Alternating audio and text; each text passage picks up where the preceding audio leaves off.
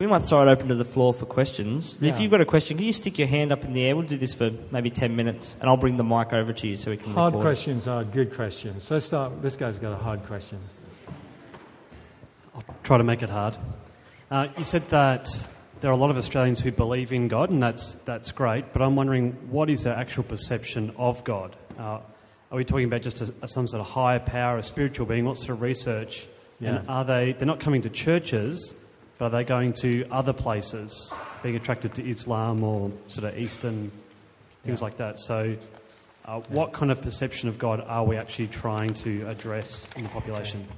I'm going to reveal my venerable age by trying to read a micro print here. We have a slide probably in the backup which will enable me to address that. What it says is, no we don't, what it says is fallen people do exactly what you'd expect, which is when they're in church, they share about 71% of the beliefs with their minister. The minister is 71% effective in getting them, this is big incumbent churches, to believe the things that all Christians do. Within a year of leaving church, they have an overlap in belief with the minister of the church of 56%. Within 2 years, 34%. What's going on? What's going on is that people are resurrecting their own gods, which they loosely define as a social democratic God that means good and does good. And pretty soon you'll face the question, which is, how can God, who is good, put up with evil? Good and all-powerful put up with evil. And that question is coming from a false idol. It's coming from a redefined social democratic made-up God that they now possess. Now the implication of that's extremely serious, which is like reformed smokers, ex-church attending Christians. Are there any South Africans in the room? Okay, I'm almost a South African. I spent most of my teenage years in... The one that he just left, he knew what was about to happen. If you talk to South Africans about South Africa, they tell you that it's a life-threatening proposition to stay there. And they've come away. You see, people who live in Africa love Africa. Something about the big sky, something about the colours, the way the sun rises, the sun sets.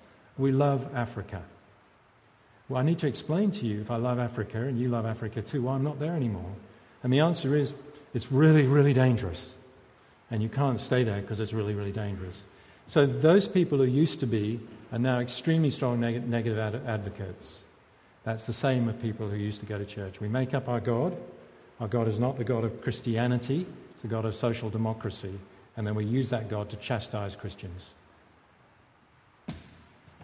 Thanks, guy. Got 2 sets. A faithful brother.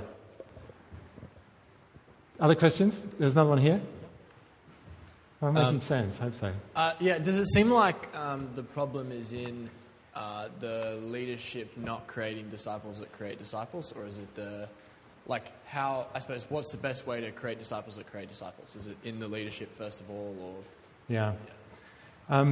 We'll have an opportunity, if we have time, to explore that in a little bit more detail. How do you create an environment where disciple-making disciples is possible? I hope Andrew will come and support me in that discussion.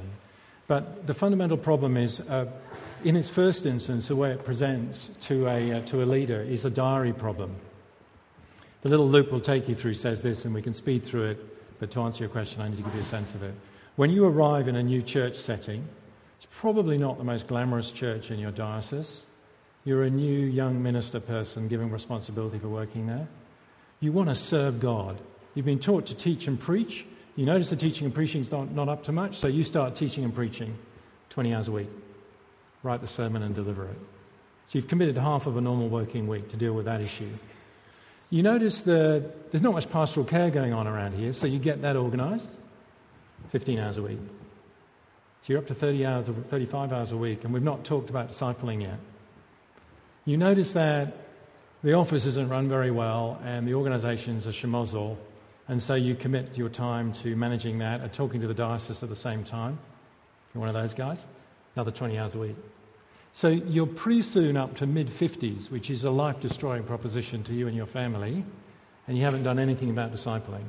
So it's the apparatus of organisation that sucks the life out of that proposition. It's also the fact that hidden in your church are large numbers of people who are in your church for the wrong reasons. See, they came when we were a secular church to a large extent. They've stayed in powerful positions for reasons that are often not good reasons. And we're in a war between evil and good. For sure, our churches have received their fair share of attention. And yet you depend on the revenue that's generated by those people. And if you defy them and you cause problems with them, your revenue will go down. And if you're in a small career structure, you may not get another job. You'll end up being a school chaplain. That's a perfectly good thing to be, but you wanted to be a pastor to a church. And people won't ask you to do that again when they go and do the inquiry. They'll find that you upset people at church and didn't work very well. So it's really, really understandable how people receiving that proposition struggle to get the right job done. And that's another reason why I'm excited to talk to you all today. Yeah. I might throw over to Andrew now and he'll come up. Yeah. At last help. Somebody really knows what he's talking about. Oh, no. So, what are we doing? I think I'm live on mic. What I thought we might do, Andrew, is flick up a couple of thoughts that actually lead off, praise God, from that question. Right question to lead us in. And just get you to talk to that. We all know you, Andrew, as a guy who will cringe as I say this, but a guy who started with a very small church and who's built a very large church. It's a very strange phenomenon. And what we'd like to do is explore why it's so difficult to be an effective leader. And I know you're an expert on that. About the difficulty. And let's explore those challenges and difficulties and take that journey with Andrew a little bit. And I'll prompt with slides as we go. Why is it so difficult? What can you tell us about that, Andrew? So we just kick up a couple of slides as we go. Guy? This is the first proposition, which is what Cole Marshall and his mate Tony Payne would call the trellis, which is we're drawn to deal with an organisation that exists, and as Christian men and women, we feel a responsibility to make sure that everything goes well in our church. So we say yes to everything that the organisation asks of us. Now know that Satan is alive and well in that structure, know that fallen man is alive and well in that structure, and know that you've been given a finite amount of time. So you are immediately being lined up for failure if you don't have the ability to say no to those things. Would you agree with that, Andrew? I think that's absolutely right. You've got people who've often suggested that God's the God of infinite. We've got infinite resource. We ought to trust Him. But in the circumstances of how He works His providential rule, He does it through finite people who have finite time. There is a reality that when you start a church plant, you just don't have all the resources you need. You need to marshal what resource you've got, and you need to be careful where you invest the resource largely, which is time, your time. Where do you invest that to give the biggest return for the long haul? It's just a decision you've got to make. And every time you say yes to something, you are saying no to something else.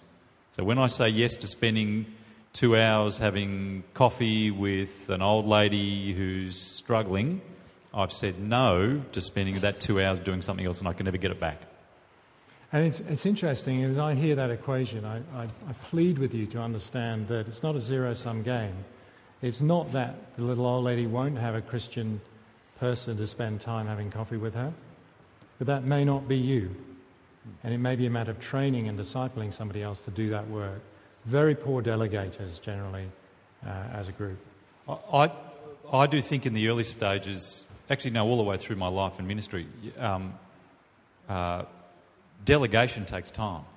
Yeah. And so when you start with nothing, you're getting a number of people coming to you with needs and all kinds of circumstances and pressures upon you, and you haven't got the time yet to have set up the delegation processes to get the person to the old lady. You do need to make decisions about what you'll let go. You just can't meet every need. And I think Jesus in Mark chapter 1 is the perfect example of someone who says no. So he, the crowds are coming to him to be healed. Very worthwhile thing to achieve, healing people. He could do it, but he turned away to go and preach in other cities because that's why he'd come. So he'd said no to pursue, and I don't doubt many were disappointed because he'd said no. Yeah. And we need to actually thicken up our skins and work out what to say no to and bear the cost and pain of that, which is considerable, to make sure we say yes to the right things. So are these just words, or are you actually marking and learning that proposition, which is if you're a person in this room that can't say no, then it is likely that if the laws of physics, which are God-ordained, actually have their way, your ministry will struggle. Yeah. So do you have the intention to say no? Do you have the godliness, the God-centeredness to work out what it is you should say no to? Because if you don't, you need to confront that issue as an important starting point. One of the beauties of church planting is that you can start a church without all the incumbent structures that are in place, that are a classic for an incumbent church structure. So don't just start recreating those to create problems again. Yeah. Think through it all. So flick on. So that's a resolution. Let's flick on to the next slide. You see, people who run incumbent churches work very, very long weeks. They spend about 12 hours on average writing sermons. Some spend more, 15 hours or more. They spend 9 hours delivering sermons and being not seen to rush out of the service after the service. So they've got 12 plus 9, we're over 20. They spend a lot of time in admin because they haven't had time to organise the proposition. And so they're all the time ad hoc, trying to sort things out, trying to sort out politics and other things which are designed to eat up their time. They spend time in pastoral and with small groups, working really hard. And I might just click to the next slide and then ask you, perhaps the one after that. And as a result, they become enormously stressed people. The red stuff up there is setting directions and leadership style. When things stop working well, you actually start to question your own leadership style. You realize that actually you weren't taught to be a church leader. When you were in theological college, you were taught to be a Bible reader and teacher. All of the research shows you weren't taught to be a leader. There are some extraordinary individuals who are born leaders. They try with power and persuasion to tell us what's made them great leaders. They can't help us. We're ordinary people. They actually don't know why they're great leaders. They've been gifted in a way they've tried to rationalize, and they just confuse the rest of us as we try to follow them around and understand. So you've been given very little leadership help and support. Resolution number 2, we need to work out within this group what an effective leader looks like. And they don't all look the same, because we're all gifted in different ways. But how can we lead effectively in a small church environment? Because if we don't, you're going to go to borderline burnout. You will not be a good disciple, a good example of Christian discipleship. You'll start neglecting your Bible reading and your time of prayer, the most important thing that you can do. By the way, there's an enormously tight correlation between the amount of time that a leader spends in prayer and the rate at which his congregation grows. Science proves that if you spend much time in prayer, it also shows how disappointingly little time leaders can spend in prayer, and how those leaders who spend little time in prayer have declining congregations. I love that anecdote from Hudson Taylor in China. He's got 10 missionary stations. He goes home to the home mission and he says, you need to find people to pray because we're not getting anywhere with our 10 mission stations. In the next 3 years, before he goes home on a furlough, 7 of those stations explode, become enormously successful. When he gets home, he says, thank you for the prayer. And thank you so much. But we had 3 mission stations that didn't succeed. And they said, that's because we only found 7 prayers. That's a true story. It is powerful stuff. And if the minister stops praying, then God help the rest of them. Because they're modeling their lives on him. God is listening to his prayers and supplications. So, borderline burnout for some of these guys, lost direction, crowded diary. Feel familiar? Or am I overstating it? Yeah, last 15, 20 years of my life, pretty much for me. Yeah. Got any advice for us? What's that? You look so fresh and well.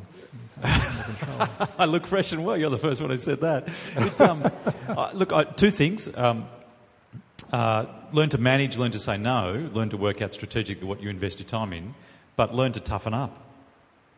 I think there's a little bit of we need to help each other suck it up and work out church planning's hard, which is why you need to go through a recruiting process, an assessment process to see whether your personal life and your marriage and family can sustain the kind of early pressures that will be brought to bear because you've got nothing.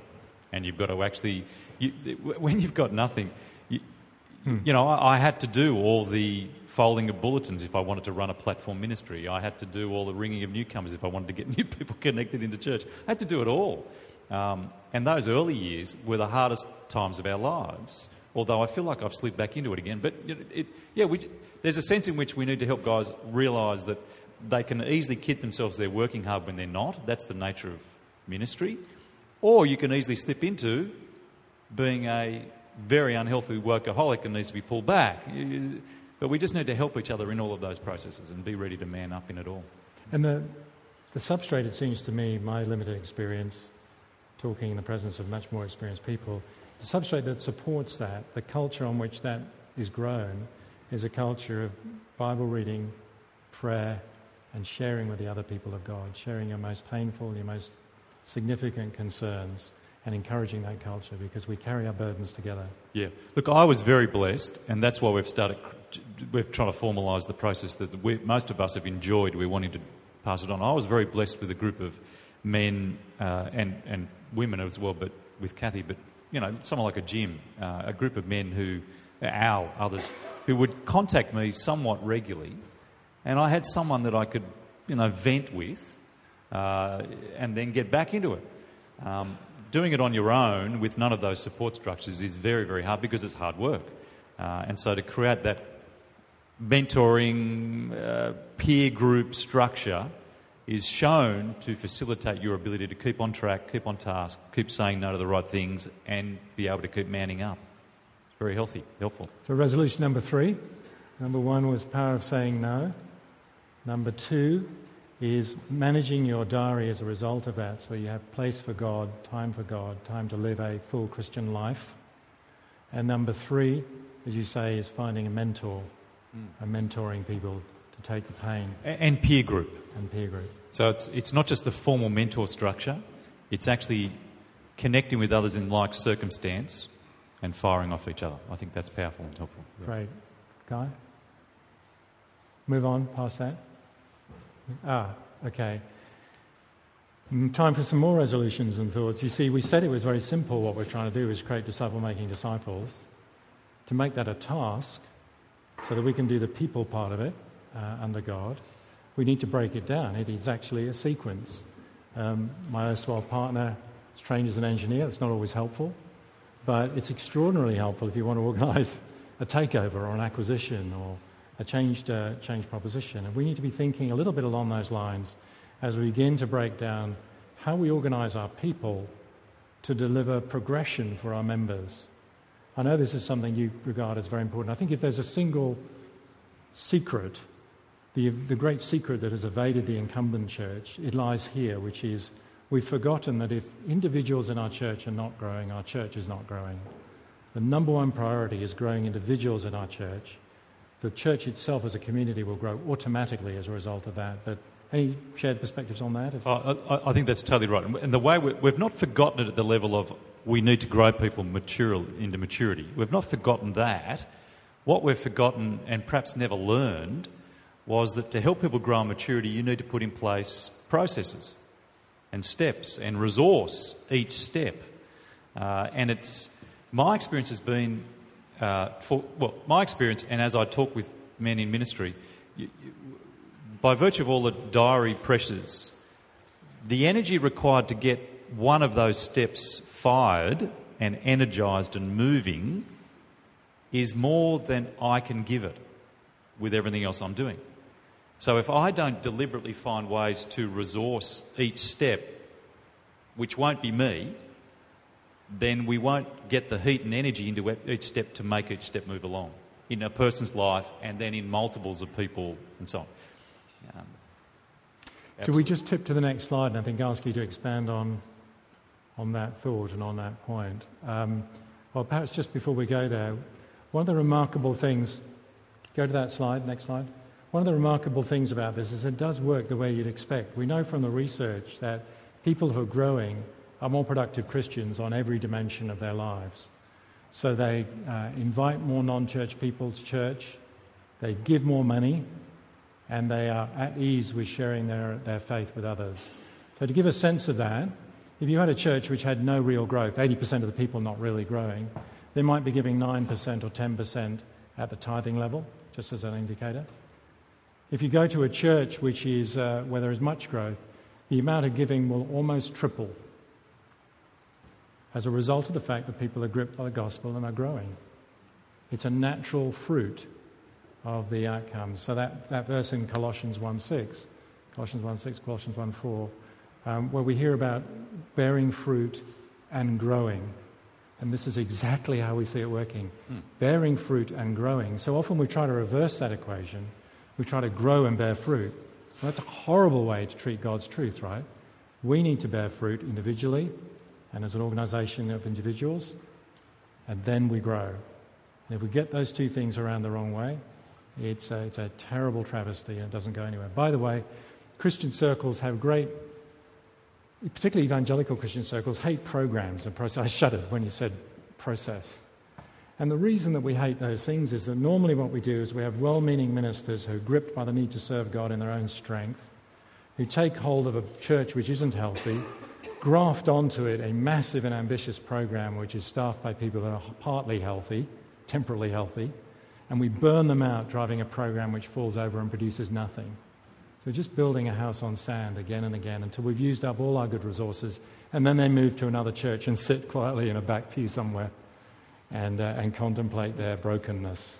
So wrong programs by getting the wrong sequence. Just to flick to the next slide, Guy, and then you'll hear from Andrew on how his organisation works. So he's taken that orientation and he's now looking at how do you organise around that. He's put M in front of every word. Just confuse you. Which Tim Apparently hates. that's really powerful. Well, I haven't, but others have, and we've found it very helpful. So that'll be another resolution. If you're going to do anything, M in front of the word. And we've got C's in other words as well. Then We'll it give you works. those ones. So you want me just to explain? Yes, what we please. did? How does it work? We took very seriously very early on the recognition that people move through a process of growth. We wanted to grow people. We were there to actually see people mature and be discipled. And so we wanted to step them along into full maturity. We owned the fact that that wouldn't happen unless considerable investment of energy was given into each step of the process. And so identifying that process, which others have done. I mean, Rick Warren's M structure has been very helpful for us. We've tweaked it and tailored and so on. We've done something that hasn't been done in Saddleback, in my conversations with them anyway. And so we've sought to resource each area of that M. We figured the very beginning part, as we started with just one church plant, just one group of people, the first step was to get them fired up in their understanding and appreciation of the gospel, that they'd start to mature in the word, in their grasp of the kingdom, to live for the kingdom. So we invested heavily in that middle M, the maturing of people. We only had one service, and we invested there. We put, my first staff member was a commitment to that point. So when we started the church, I ran all the maturing processes, invested all. I said no to teaching scripture in school. I said no to doing local charity work. I said no to ministers' fraternal. I said no to all kinds of stuff to make sure that we would have in 10 years' time the ability to do all of that with much more resource. And so we invested heavily staffing there. We said no to youth group ministries. I didn't employ any staff in youth because I knew that wouldn't build an engine for us to return much for a long time. We now invest very heavily in youth ministry because we've got the resource to do it. And so anyway, we powered into that maturity area, and then I worked very hard on the mission. So we focused on those two M's heavily to begin getting a flow of people towards us, and then we did two things. We added another strata, another congregation. We started with a morning service, then a night service, and we flowed those M works into the next strata. We call it a strata instead of a congregation. And then we added lay volunteer people into each other M spot. And I worked with them, so I would meet with them instead of doing all this other stuff. I'd meet with them to get that area firing and then build resource into it. And as each area started to fire, we began to see, I think Tim's described it, he said, it sounds like a combine harvester. It was this sense in which as each area started to fire up, people were getting matured. There were processes and ways in which they were getting fired up for mission, so mission was beginning to happen. And people were being drawn to us, to the magnification work and the membership work, which was starting to catch new people and incorporate them in, and they were starting to get moved through into this process of being matured, missioning back out again. And then we added another strata, another service, and we resourced someone to look after the M work in that strata. And then we've just been adding strata and building up the teams in each M area. so that now each circle there's a person who's responsible for the work in all of those spots. And that's where we've been heading. It's just very, very interesting. I think if we've spent time on nothing else today than this slide and thinking about the implications for you, I think that would be powerful. You see, the traditional incumbent approach is one minister over lots of congregations, lots of time spent preparing sermons, and then desperately running around doing an inadequate job and everything else. It will fail.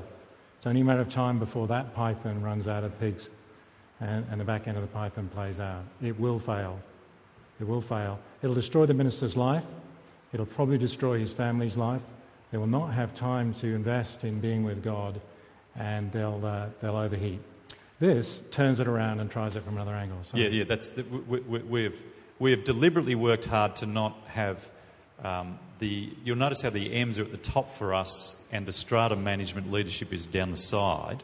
That's been a very deliberate policy, and we fight to keep that orientation because it ensures that the thing that drives our church isn't congregational pastoring, it's purpose-driven desire to see outcomes in each of these M areas across all of our work. And that provides scale. It does all kinds of advantages for us. Yeah. Might just click back 2 slides, Guy. See if we can see the orientation. And one more back. One more. This is a very complex slide, so the engineers will enjoy it. Everybody else, just hear the words I say. If you were a person working 58.5 hours in a traditional structure with the orientation being vertical, you'd spend a total of 15 hours preparing your sermon, which is 5 equivalent for each of the services spread across those. You get some scale. You get 2.5 hours of services with each of those service propositions, and you'd be left then with the balance of your week to spend in the way that we show. You need nearly 100 people to support your proposition. And when you stepped off from there to scale it, every time you add a full-time ministry resource house, you could be looking at $100,000, $110,000 worth of opportunity cost in a system where you're systematically disempowering the people who are giving you the money to do it. So that's why traditional churches always have this terrible struggle, which is their cost function is sawtoothed. Huge step-ups, $110,000 bets on new capacity before you can afford it, with increasingly disenfranchised people who don't really want to pay for that, because this is the 20th year they've been told they're 20% behind budget. If you fill that in with part-time resources, now click on to Andrew's slide, that enables you to pursue a smoother power curve, because you're feeding resources in that are not paid, but are getting enormous amount of benefit from doing it. Volunteers, up to maybe 8-10 hours a week, very good thing to be asking them to do. Part-timers, where you may need to help them with a little bit of money in that sort of 12 hours, 16 hours, 18 hours window. And then, the theory at least, is that you'll have the capacity to hire full-time when you need it. Let me just... One other thing I think is... I believe is critical is not to give people a task to do, either whether you employ or put a volunteer in a position like that. So you don't say, we need someone to run the Sunday school, can you run the Sunday school? We need someone to run the youth group, can you run the youth group? We need someone to look after growth groups, can you run the growth groups? When you do that, you're effectively undermining your ability to envisage people to get energy and passion for a bigger work than just running a ministry. And what we've sought to do in each of these situations as we've brought volunteers, part-timers, full-timers into each position is say, your task, actually the whole giving of the task has been envisaging about, we want to see transformation of life here through a number of particular tasks. You might find other tasks to achieve it better, but we're actually about the transformation of life. And so every job we give, if you like, is done in the context of that drive and energy and firing for changing lives. And it empowers people, and you find people who are volunteers will give you much more than you ever imagined if you're not just giving them a job. When we started on the Central Coast, we were told that you'll never go anywhere from people who are pastoring churches there because everyone commutes to Sydney. They're very time poor. They're spending so long on the train. And what we found, we're always struggling to get people to do ministry. But what we found was that people weren't giving time to ministry because they weren't captured by the power of changing lives, the fact that it was working, and it was worth giving my 15 hours a week to. And once you transformed all of that, we've got people all over the place giving 20 hours a week, volunteer. We actually have a thing anyway, I won't keep going. If I took one of those things, like when you're having a meeting with the membership guy, as a business person, I'm thinking, is that meeting, how many people are coming in through the service? Are we seeing as many as we've seen recently? What's breaking down in terms of my ability to bring people into membership? Are you actually talking about the mechanics of ministry in between those interfaces? Secondarily, yeah, right. We always do. But primarily my meetings with senior staff in all of that area, and certainly was the case with volunteers in each of these areas, was just what we're trying to do here is the scripture presentation of where God's taking people to present everyone mature in Christ. This area is desperately important because it will achieve this part of that process. And if we work it well, we'll see the Central Coast wonder Christ. So I think that was my mantra every conversation. And then move on, okay, how well are we doing? What's the processes? Let's give hard facts to this. Let's not just talk anecdotal. Are you keeping track? How can we best? All of that. So, sounds too good to be true, Andrew. You know, we can see the problem. We spent time on it with the incumbent church. We see how they got into that strife. We can see the enormous challenges and empathise with them of reinventing from the inside out. We see the power of a group like this. We accept the notion of this discipleship thing. I think that suits most of us. It makes sense to organise a ministry along discipleship lines. It seems to have incredible performance, to use a business term, but a performance resilience. Because once you've organised along those lines, people have got a sense of purpose. You can scale it. You can add pieces to it. And some of those traditional barriers, the 122, the 232, the 515, all that kind of stuff go away. Are we hearing this right? Where's the big problem here? What's the hidden truth? Come on, you can share with us. Yeah, I'll give you the hidden truth. Why doesn't this really work? The hidden truth is that the hidden truth. One of the complexities with what we're doing is that you move away from classic line management, command control structures. If I'm sorry to weigh into your world, but you move away from the simple pastor in charge of a group of people who has someone under him who directs him and directs him and directs him, kind of a line structure, into what's known in the business world as a matrix. Now, we didn't know it was a matrix until we've been calling it matrix for 3 years, and then someone said, that's business matrix. And I said, what? And there's a whole bunch of literature out there about matrix management, and it's been very helpful to read. But what the big complexity with this is that you don't have a line management. What you have is each circle in that matrix has two bosses. So he reports to the membership senior M head and also to the strata or we call him a focus leader, not a pastor, a congregational pastor, a focus head. So he's under two bosses, which brings a complexity of management and leadership issues to it that you don't get typically in congregationally governed structures. But what we've found is that as we've worked into that process together, it's created an incredible interrelationship of engaging with consultation, discussion, rather than command, do this. And Daniel lives in it. So Daniel's one of our focus leaders. He focus leads our night service. He has 5 M's that he manages and has to actually work together with 5 senior M who run each of those guys. Is it worth sharing some Absolutely. of that? Absolutely. That's in the spirit of what we're doing, I think. That's absolutely what we want to do. Does it really work? I could talk all day about this stuff if you want to come up. Do you want to just... Yeah. What's your comment on how that's worked for you? Now, you've come into it as a young guy who's come up through the congregation. You're a punk amongst us, and we always used to be driven nuts by you. And now you're running the place. So do you want to tell us how it's worked for you? Yeah, I think it is... There is this inbuilt tension which creates conflict. Like it'll always generate conflict when the focus leader wants to see the whole congregation moving in a certain way, and the M leader wants to see the whole of church moving in a certain way. And sometimes those two things are at odds because... Let me just explain that.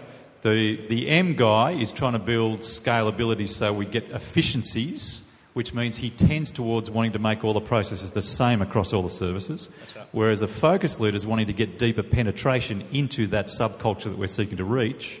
And because he's wanting to get deeper penetration, he's wanting to tailor all our processes to make them particularly suit that demographic, that subculture, which means you've immediately got attention. That's right. So you might have an M leader who sees the best thing to get as many people at EV Church trained in theology is to run a Monday night theological course. And so that's what we're going to do. That's what we're going to put our energy into. But as the night EV focus leader, I might think that's actually not the most helpful thing for our congregational guys to mature. And so I'll be pushing the night EV maturity guide to put his energy somewhere else. But the maturity leader will be telling that same person, no, you should be giving your time to the Monday night thing. So it creates this, straight away it creates conflict. But what it's actually meant, this is what happens with all conflict, it's led to creativity. Because we had to rethink how we do that Monday night thing. Would have been, if there was no focus leaders, it would have looked a certain way. But because you have the input of the focus leaders, that Monday night thing is tailored to meet more groups of people in a different, slightly more nuanced way than it would have been otherwise. And our night AV guys get that they're part of a bigger thing. So every decision that you make has all this conflict around it and then comes out better than it would have before. What I might say is just stay there for a second. When we were running a consulting firm, which is a service organisation which seeks to pursue high standards, we had the experience, praise God, although I didn't know it at the time, of growing that organisation by 40% per annum for 20 years. So every year, half the people in the organisation hadn't done what they were being paid by clients to do. So we had to learn to teach people and create productivity and accountability. And we did it through a dual allocation structure. You remember this, Simon, that what we found when we had people allocated to two different leaders was enormous amount of productivity was generated by that, because both leaders wanted to get their pound of flesh and make sure that it happened and it was going to be good. But another thing that we never expected occurred, which is tremendous sort of cultural honesty. Because if you were working for Andrew and for me, and we're each talking to you and want you to do great things for my side of the thing, and he's trying to do great things for his side, actually what it forces us to both be is effective managers. Because if we're not being effective, our proposition dries up. Yeah. The other proposition begins to dominate. That's exactly what's happening. That's exactly what's happening. It creates intellectual honesty across the whole organisation. Yeah. And the other thing it's helped us to too is realise, in every church I've ever been in, as I look back now, we've had this, you actually do have this exact dynamic happening, but it's been unspoken and unexplored and unarticulated. So you never actually clarify exactly how to make it work better. Yeah. Whereas this has forced us to make it work better. Yeah. And it also forces ownership, because each person in the whole matrix is connected with stuff happening everywhere else in the matrix. And so for one person to think, I want my area to win, it actually involves other areas winning as well. And so throughout the whole organisation, there's more united ownership, rather than siloing in areas that I'm just concerned with maturity and I'm just concerned. The maturity pastor is praying for what's happening at Night AV, or is praying for what's happening in membership, because everything's connected. Fantastic. Yeah.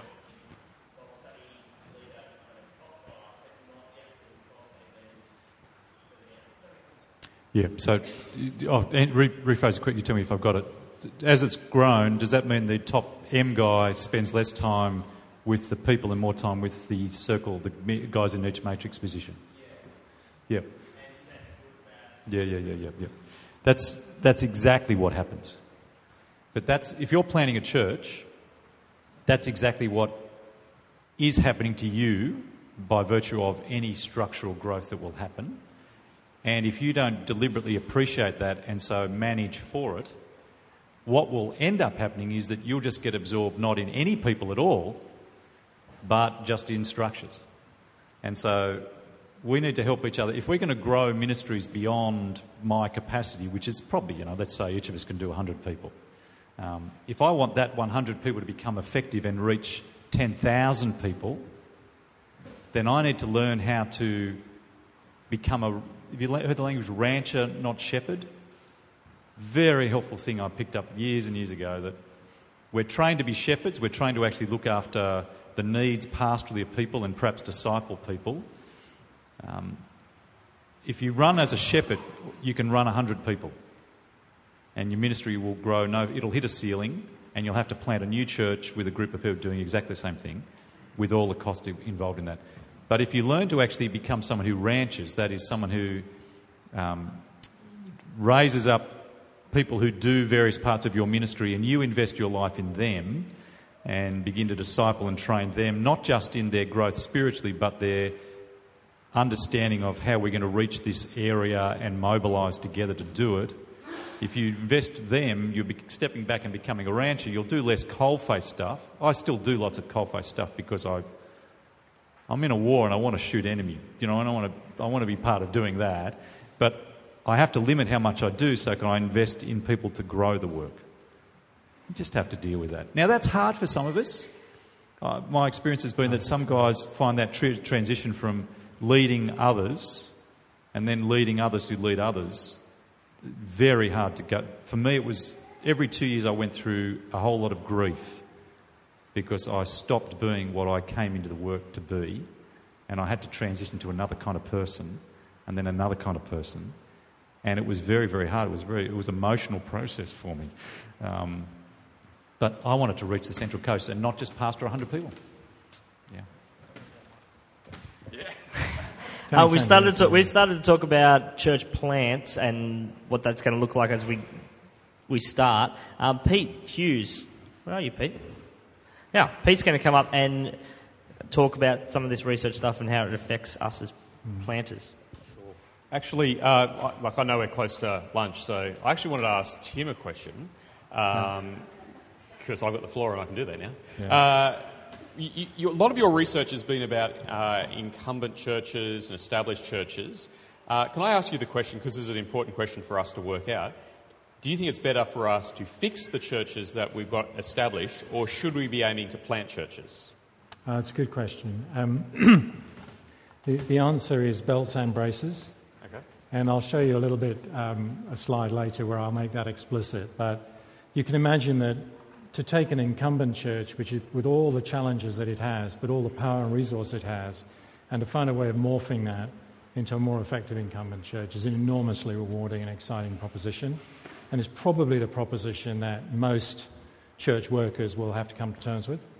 At the same time, there will be, as what I've described as God's embassies in particular suburbs, or a lack of God's embassies in particular suburbs, where that morphing process is not occurring, and where there are huge numbers of people whose life in eternity is exposed because they're not given an opportunity to attend a living, word-driven, proclaiming, people-based, praying church.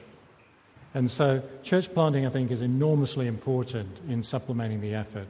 If I was to use military terms, I liked your battle terminology earlier, Andrew, I'd say where we find that we've got a particular bunker which we can't get the enemy out of, then we need to put a machine gun nest right next to it. And we need to be hard about that. And we need to go into places where we think that the mission is not being fully utilised or fully served and cannot be because of the obstructions that are there as a priority. We need to go into other places where the mission isn't being represented at all. And then we have our whole suite of unique problems as planting churches. And we shouldn't be arrogant about that. We need to be very, very humble and very challenged by what we're trying to do, which is really hard. Does that make sense? Yeah, no, thank you. We're going to do both. Much. Yeah. And as complementary as possible, but don't get hung up on trying to make it perfectly complementary or we'll never get the job done. Yeah, sure. Sorry, I've been asked to talk just briefly about how some of this research has affected my work. I live in Sydney. I love Sydney. I know I'm in Melbourne, but I love Sydney. There were a couple of questions that came up, and I thought I'll just briefly touch on one thing that's really affected the way I do things. The initial research that Tim presented to us was a lot to do with how people think of church. And I can't remember, I think it was Mikey or something asked the question, but that doesn't seem to be my experience. We've done a lot of, when we started our church in the northwest of Sydney, we spent a lot of time actually talking to people about church And we're about to actually go back and do that research again, because one of the things that we've worked out is that you do your research. When you go to plant a church, you do all your research, you do your NSL study and your all the other bits and pieces. But the whole thing changes every couple of years. I don't know what it's like in Melbourne. In Sydney, I think there's something like 40% of the population of Australia will live in Sydney at some point in their life. And so the population of Sydney is just turning over all the time. And that means that things are changing. And so what we do is we go back and we ask the question, we ask the question about church. And that, for me, has led to a whole bunch of really brilliant evangelistic conversations.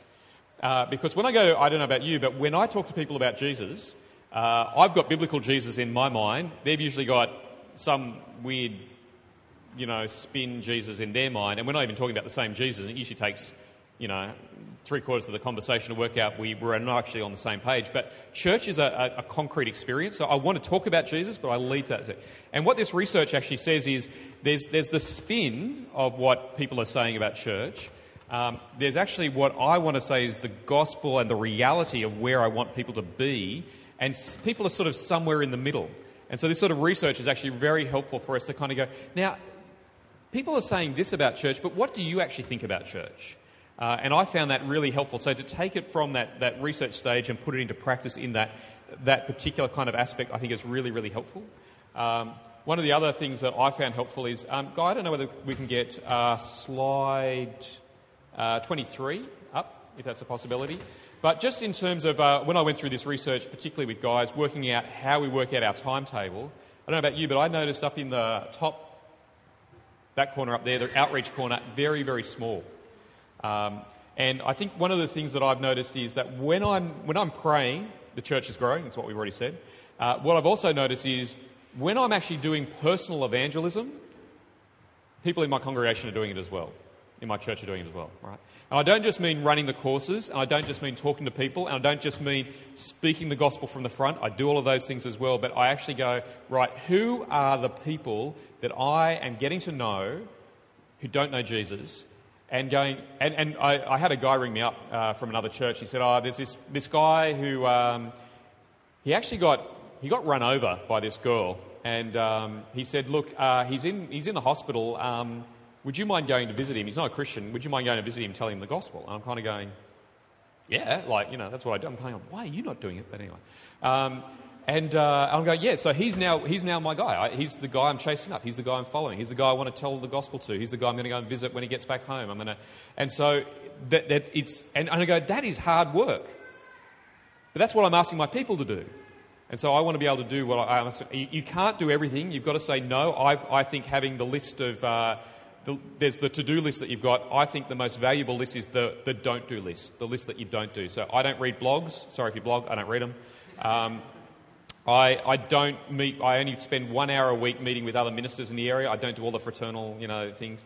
I don't go to a lot of conferences. This is one of the few conferences I go to. So there's a lot of don'ts do's I do. And what I do is I invest my energy into disciple making and into outreach, because they're the ones I think we actually need to invest in. But yeah, I don't want to spend a lot more time talking because I know we're coming to lunch. But do you want to respond? I think there's a couple of pieces of information I think might be helpful to share, just in the context of that, because you've triggered some thoughts there that might be helpful. Guy, I would love to get, I think the next slide after the one that Andrew talked to would be helpful, because it'll give me an opportunity just to talk to a couple of other things. Yes. One of the questions is, if you had that healthy gospel society organised in the way that Andrew was talking about, what would you challenge people to do, which is, Peter, very much coming to your questions about what you go out and do. And what we found through the research is that bottom left-hand side of that chart, you can do nothing unless you're strongly emphasising membership, maturity and ministry. If the core of your proposition isn't organised to create disciple-making disciples, you have nothing. You'll have a program that will fall over. So bottom left kind of behaviour, fundamental. What I'm not saying is just stay there and spend all your time on membership, maturity and ministry and wait until you're great before you go out and do anything else, because people are visiting you all the time.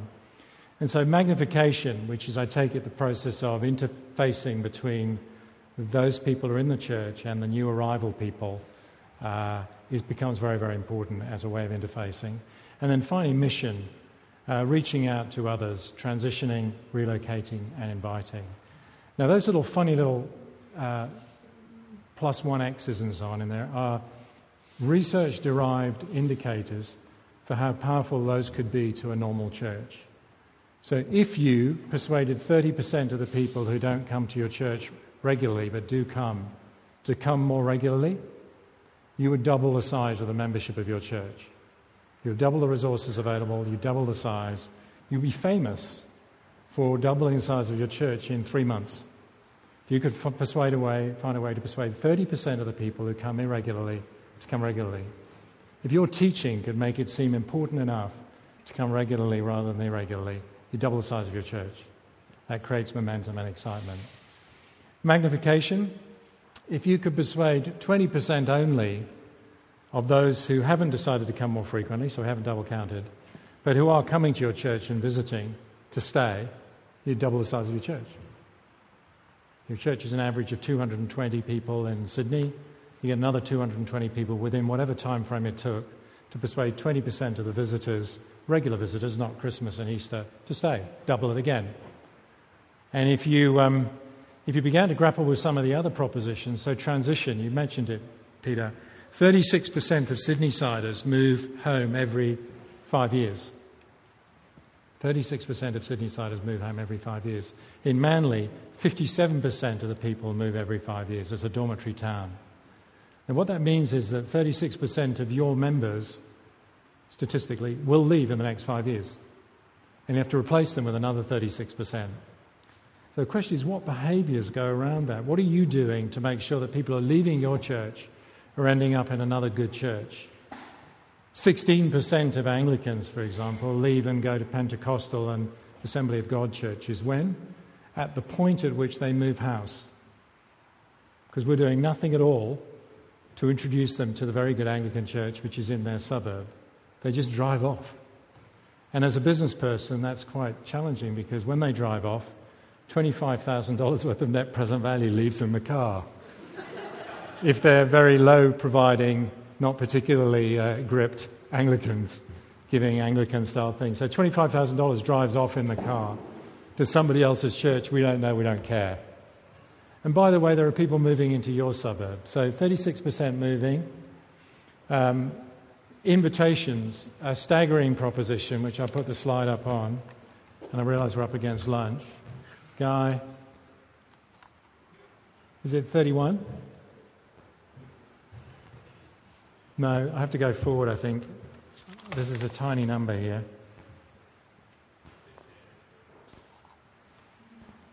Can you flick forward to the invitation slide? It's a few slides on. Flick forward. There, stop, back. If you invite somebody to go to church, 16% of the people invited who are not churchgoers will say yes. Another 32% might say yes, which would suggest if you taught people to invite people elegantly to come to church, 48% of people would come, which gives you nearly 1 in 2 shot. Bootleggers and Baptists, we're all too afraid, they're not going to say no, they're going to be offended. They're not. They're seeking God. They're looking for God. They haven't found him in our churches. 48% will say yes. And staggeringly, 3 plus 9 plus 14 might agree to stay permanently if they came. At the first question, they might agree to stay permanently. So you've got a 1 in 2 chance that they will come to church if you ask them. You've got a 1 in 4 chance that the person who said yes will stay. So my suggestion would be that you do a little more asking, because that could have a profound effect on your outcome. Don't be afraid, just ask. The worst that can happen is they say no. Normally they won't say no rudely. If they do say no rudely, then take energy from that. It's exciting.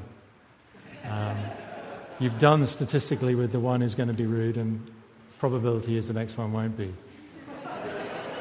So invite, deal with relocation, make sure that you're being invitational to people who come to your church in huge droves.